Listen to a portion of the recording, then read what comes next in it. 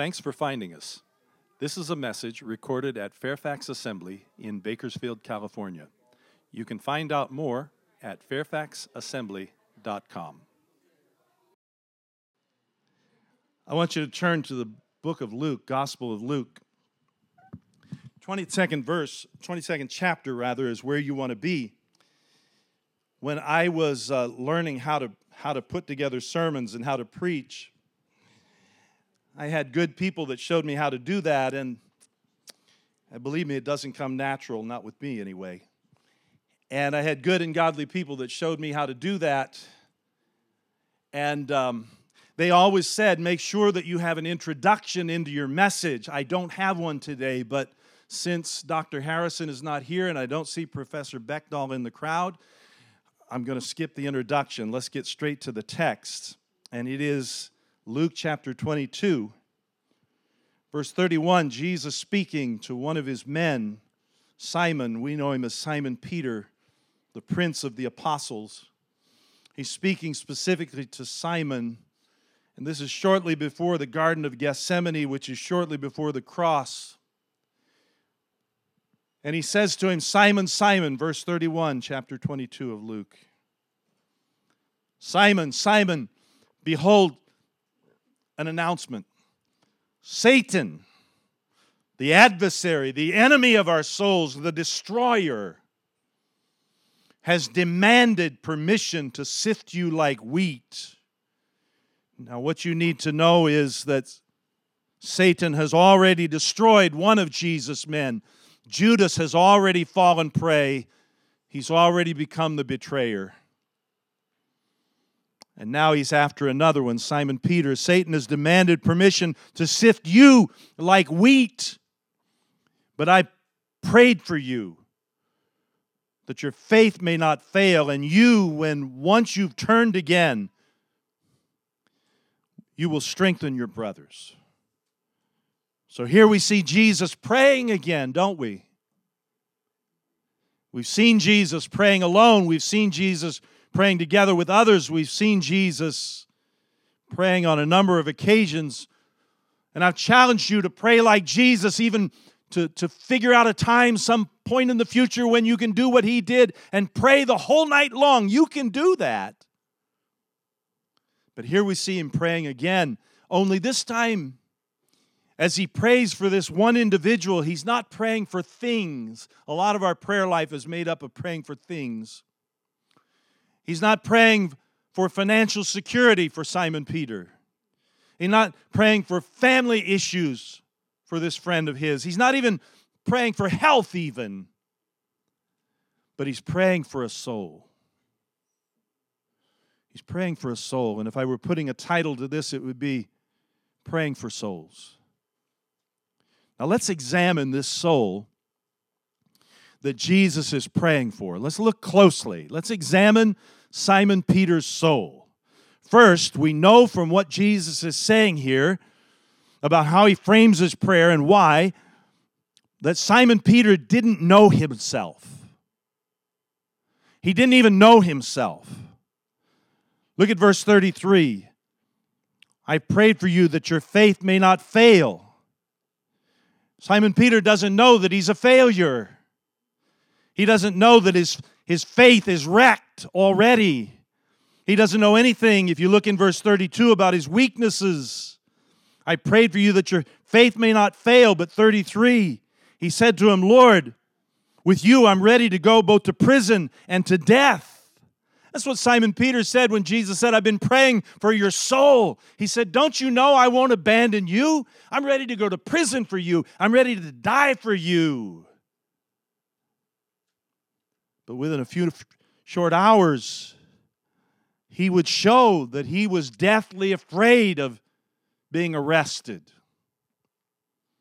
and prison. And within a few short hours, he would demonstrate beyond all doubt, Simon Peter would, that he was afraid to die for Jesus. He would be even afraid to speak up for Jesus in the face of a little girl. He would deny that he even knew Jesus, that he was even from the same part of the country Jesus hailed from.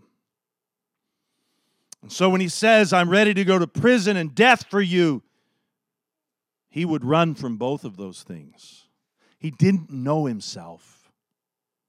He didn't know himself. And he didn't know what he was capable of doing either. Look in verse 34.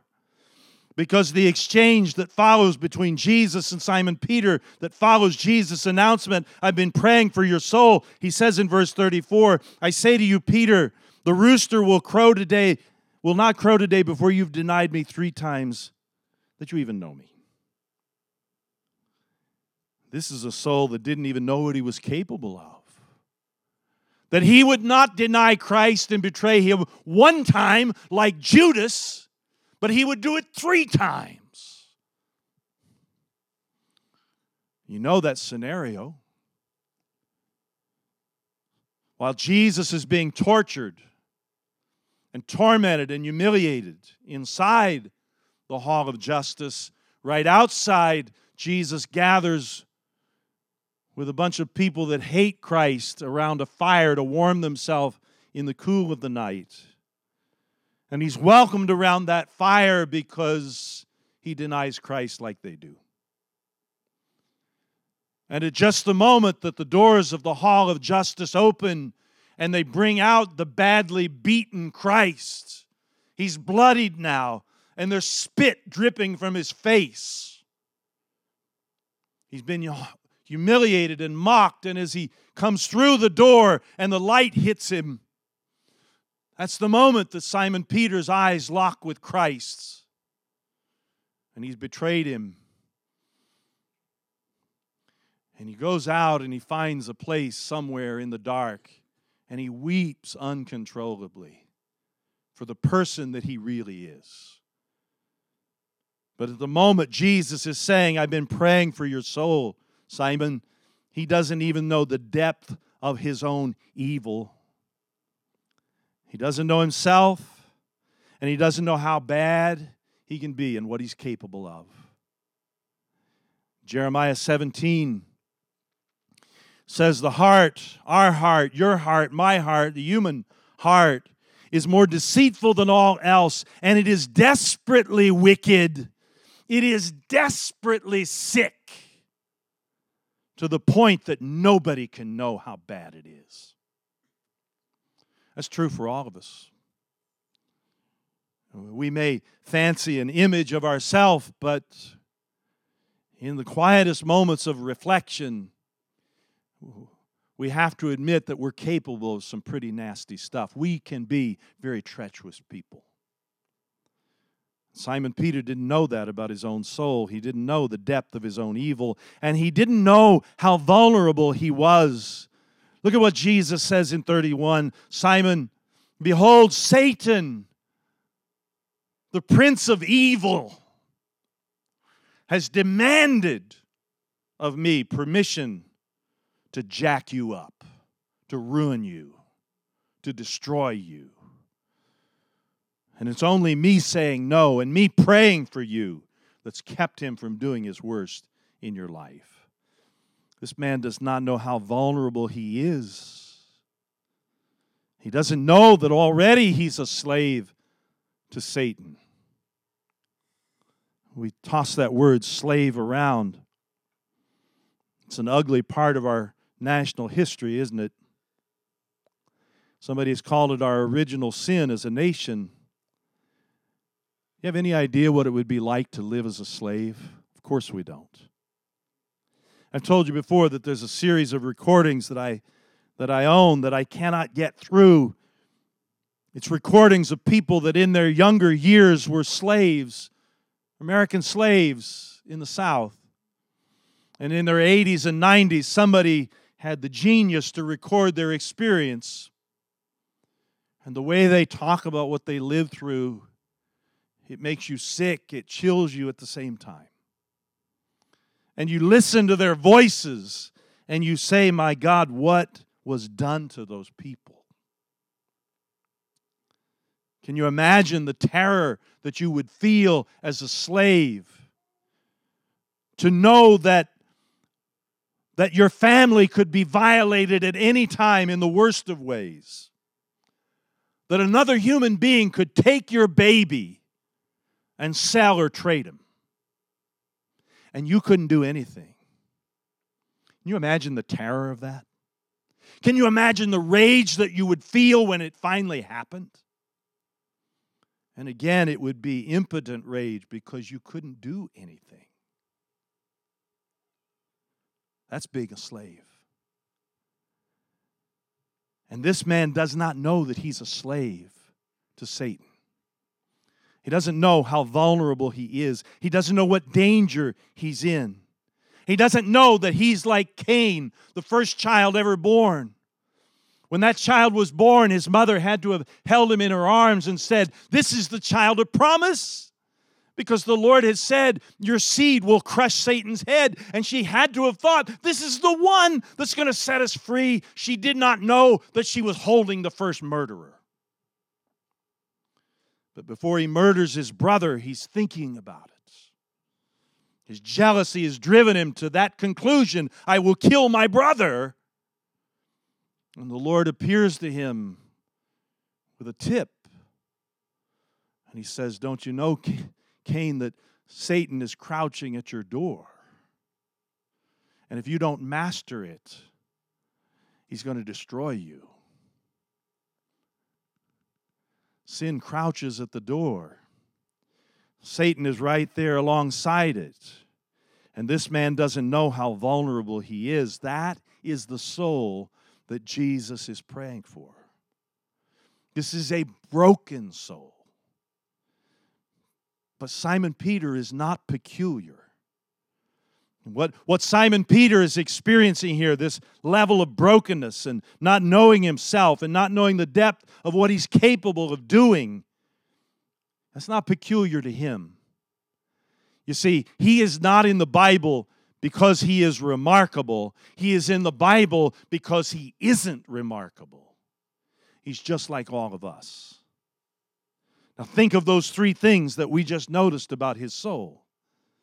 That he doesn't know himself, that he doesn't know the depth of his own evil, that he doesn't know how vulnerable he is to the enemy of his soul. You think about those things. That is the tragedy of being lost. That is the tragedy of being without Christ. And that, in fact, is the very definition of what it means to be lost and without Christ. You know, there's a sadness that attends sometimes to our walk with Christ. Once we do come to know Him, we have bad memories. Our memory plays tricks on us. And we can forget sometimes what it was like before Christ. We should always remember what it's like to be without Christ. That thought should never be too terribly far from our consciousness, that without Christ, I would be lost. And that before Christ, I wasn't much.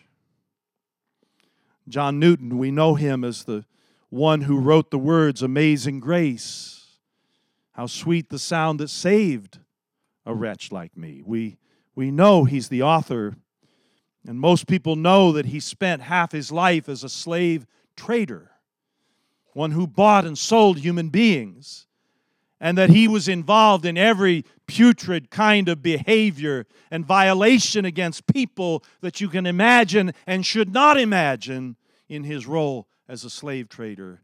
If it was possible for a degraded human being to do it, John Newton had done it. While we know that story about him and that he came to Christ and writes that amazing song, what a lot of people don't know was that for a time he himself paid for some of his ugliness by being captured and was himself sold into slavery. And for a year plus, he was human garbage. He was a slave. And he worked as a slave. After he was released from that ugliness of slavery, and then he comes to Christ and he goes back to England and his life is transformed and he spends the second half doing incredible good because he was motivated by the Spirit of God and changed and transformed. But when he got his own place back in England, he commissioned a plaque to be made that he fastened to the mantle of his fireplace so that every day, every night at least, he would sit in front of that thing to warm and cook. And he would read the plaque that reminded him that he was also once a slave. In fact, the way it reads is from the Old Testament. He said, the word says, and it reminds him of a bondage that was worse than the sugar plantation. It says, remember, thou wast once a bondman, a slave, in the land of Egypt, and the Lord thy God redeemed thee. He never forgot that he was once a slave. We should never forget what Christ has done for us. We should never forget that we were once slaves. We should never forget that we have been transformed by the blood of Christ that we celebrated at this table at great cost. He redeemed us. And Paul would say it this way, that he transferred us. He caused our citizenship to be transferred. He transferred us from the domain of darkness into the kingdom of His marvelous Son. We should never forget that. We should never forget that. Yesterday I officiated at a wedding in Visalia. And a lady, a friend that I had not seen this couple in a long, long time, friends, long past, we chatted a little bit and I was just catching up with them, and they have some relatives in their family that are horrible human beings. I don't know any other way to put it. You're a better Christian than I am, and you could think of a more tactful way, but they're terrible people, they're relatives. And they mooch off them, and they sponge off them, and this is now decades long. And so I asked, and they said, well, they're living with us again. And I said, you guys, how long? And she said, and her husband agreed in tears. They told me, well, sometime back, she said, the Lord showed me what we would be without Him. And it's not a pretty picture. And it's worse than our relatives. And that's why we've taken them back in. We should never forget. Never forget that thou wast once a bondman in Egypt, and the Lord thy God redeemed thee. But this man is a slave. Simon Peter is a slave to sin and Satan and rebellion. And so Jesus prays for him. He prays for his soul. So what? So how do you and I pray for the soul of somebody else? How do we do that? Well, look at Jesus' prayer for Simon Peter. Look at what it does. Look at what he says. It's prophetic, really, isn't it? What he says, Satan has demanded permission to sift you, but I prayed for you that your faith may not fail. And when once you have turned again, that you would strengthen your brothers. And Jesus ends up telling him, and by the way, I have the insight that before the rooster crows, you're going to deny me 3 times that you even know me. Jesus is prophetic there, isn't he? And he reveals that Judas will not be the only betrayer that night. Again, Jesus is betrayed by Judas. He's betrayed by Simon Peter. He's betrayed really by all of them that he called his closest. And Jesus sees Simon's failure in the future before it ever takes place. Now, what we learn from that is this. And what you need and I need to know about how to go about praying for another soul is partly this. You see, we need to understand that without Christ, everybody you know is headed for failure. It's kind of interesting as you break Jesus' words down, and I did this week. I went back and looked at how he would have said it in the original language. Satan has demanded permission. Simon, an individual. Satan has demanded permission to sift you like wheat.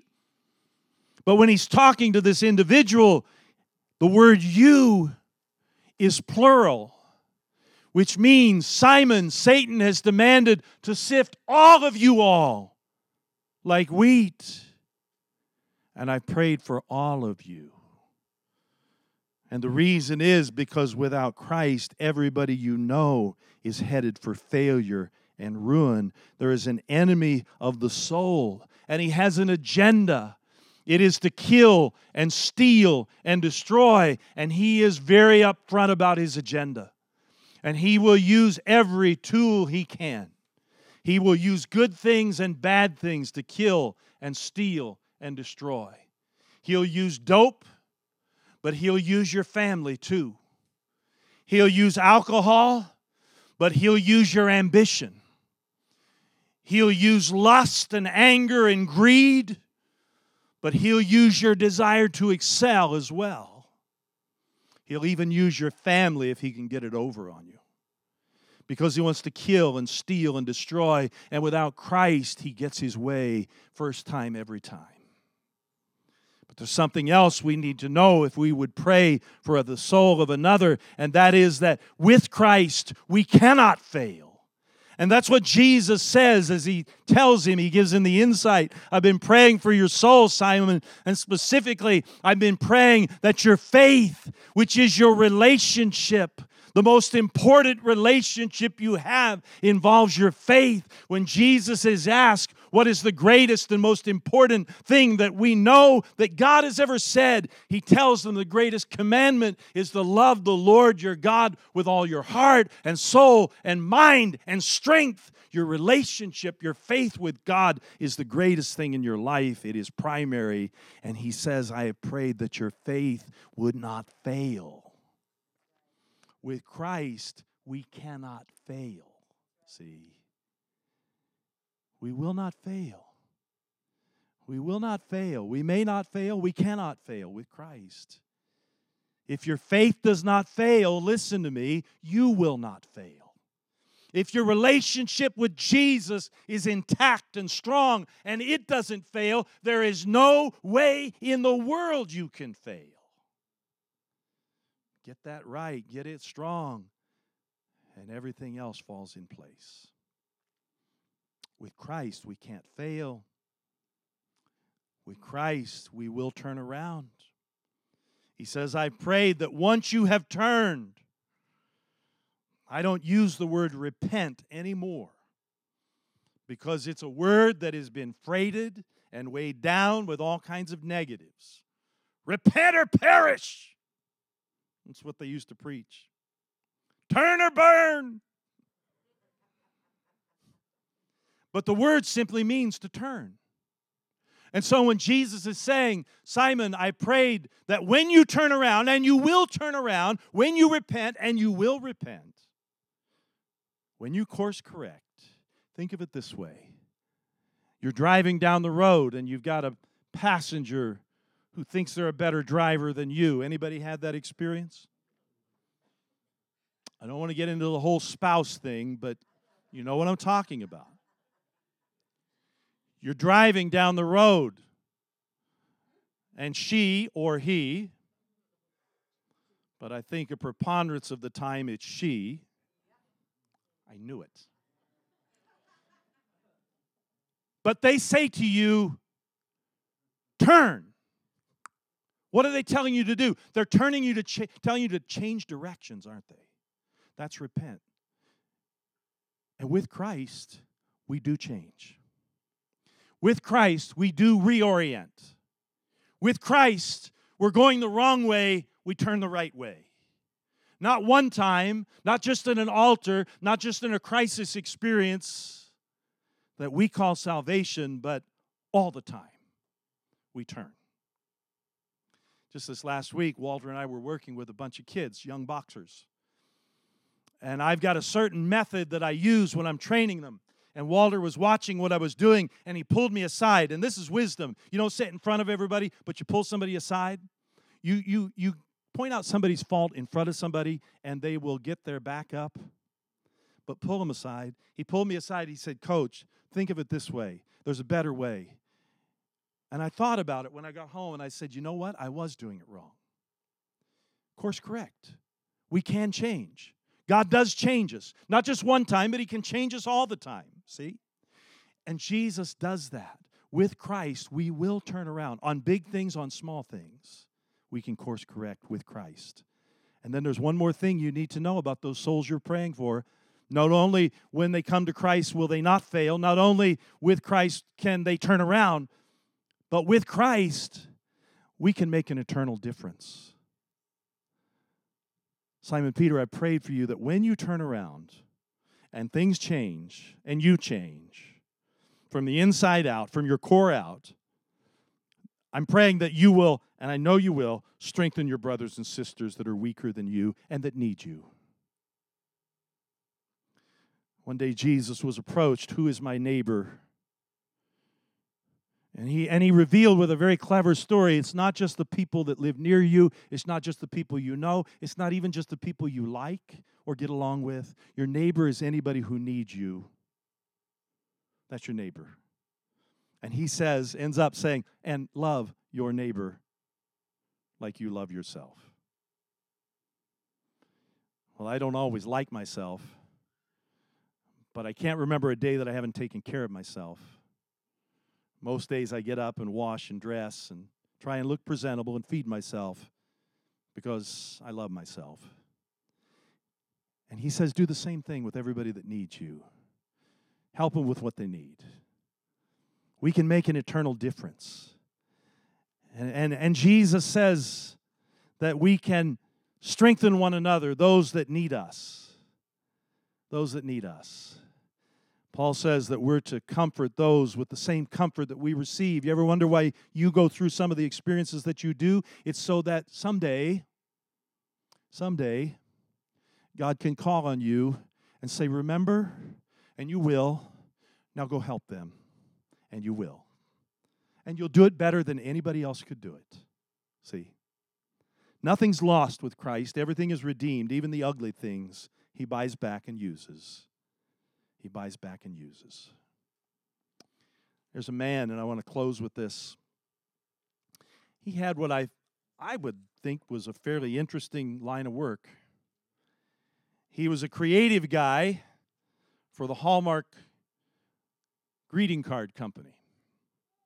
His name is Gordon McKenzie. And along with his work at the Hallmark, he was also the designated guy that would go out and do creativity workshops, primarily in elementary schools. It was a promo for Hallmark, but he would go out and he would talk about creativity with kids and help them discover their creativity because, look at the greeting card business, it's all about that. And Gordon said that over the years that he did that, a number of times, these creativity workshops for elementary kids, that he noticed something. In every workshop, he would open by up front asking the kids, how many artists are there in the room? And he noticed a pattern of responses that he said over 30 years never varied. When he would ask that of a first grade class, how many artists are there in the room? The entire class waved their arms like maniacs. I'm an artist! I'm an artist! In the second grade, about half the kids raised their hands. You tracking where this is going? In the third grade, he'd get about 10 out of 30. And by the time he got to the sixth grade, only one or two kids would tentatively and very self-consciously raise their hands. Now, what was happening? What is happening? All the schools he went to, from his perspective, he said, seemed to be involved in the suppression of creative genius. They were knocking the creativity out of the kids. They weren't doing it on purpose, but society's goal, think about it, is to make us every day appear less foolish. That is why when you're on a crowded street and you trip and fall, the first thing you do is look around to see if anybody noticed. Your leg could be shattered, and you're caring who saw me fall. Society's goal is to keep us, make us not look foolish or less foolish. Now, as Gordon said, from the cradle to the grave, the pressure is on. Be normal. I tell you this story because after his research, he came to this conclusion. I want to read what he wrote in his report.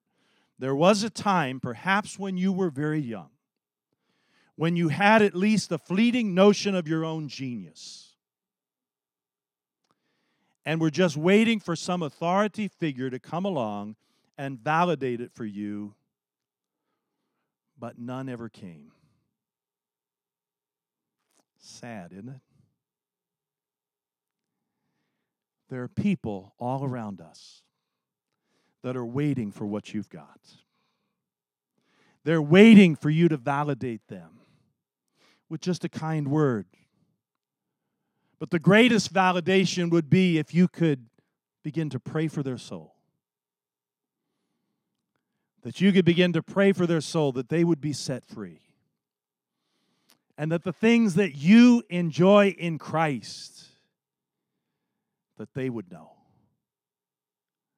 That the Lord would give them and deal with them the same generous way He's dealt with us. And that to me seems only fair. There are people that are just waiting. It begins with a prayer for their soul. I challenge you this week. Find somebody, one person, and begin to pray for their soul. Because until Christ, they are a slave. Until Christ, there is some ugliness in there that they're not even aware they're capable of. And before Christ, they're in bondage. But after Christ, they cannot fail.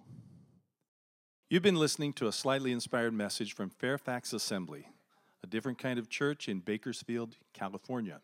Find out more at www.fairfaxassembly.com.